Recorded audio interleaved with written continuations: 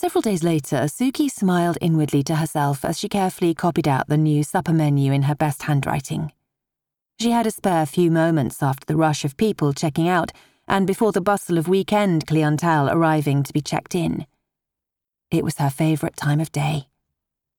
The heavy quiet of late morning in the hotel's foyer was undisturbed, only broken by the usual sombre tick-tock of the ornate old grandfather clock.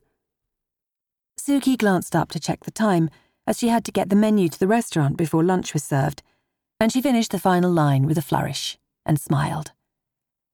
It couldn't have been more than a minute or so later that Suki heard the welcome sound of Patty approaching along the passage, and then turning to make her way through reception, bearing a tray of clean glasses.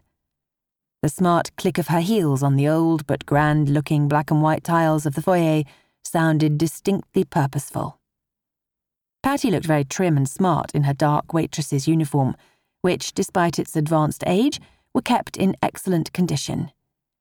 What with the rationing that had swept through in the past few years, it was getting harder, but the government was keen for women to make do and mend, and so they were all doing their bit.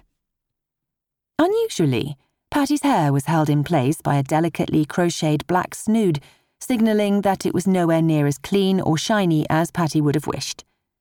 Still, nobody's hair was much to write home about these days, was it? Nevertheless, they both liked to appear as smart as possible now they were up in London, war or no war. "Miss Yeo?" Suki said to Patty. Her voice had the faintest trace of an echo as her words reverberated against the panelled walls and floor tiles of the hotel lobby. "Could you take this new menu through to the restaurant for me, please?" They had grown up together in the small and picturesque West Country village of Limbridge, nestled high among the spectacular gorse and heather-sprigged granite tors on Dartmoor in Devon.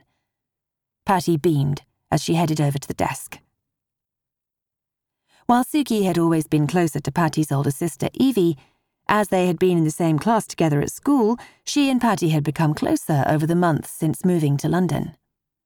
Their mothers had been childhood friends too, so that when Suki's parents were killed in a car accident, it left an orphaned Suki to be brought up by a kindly enough aunt. After the tragic accident, Evie and Patty's mother Susan had always ensured that Suki was made very welcome whenever she'd visited the Yeo's cottage, Bluebells. Suki loved the hustle and bustle of the lively family, all talking at once, or happily bickering with one another, and she had spent many an evening with them. The homely warmth of the Yeo's kitchen hearthside and the simple but always tasty food Susan would prepare had been a huge draw too.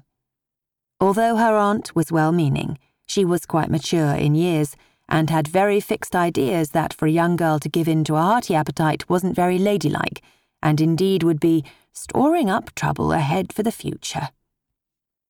Her aunt also was of the firm opinion that too much heating in midwinter wasn't good for one's health either. After all, what were woolies for if not to bundle up against the cold, even if Suki could see puffs of steam in the chill air as she breathed?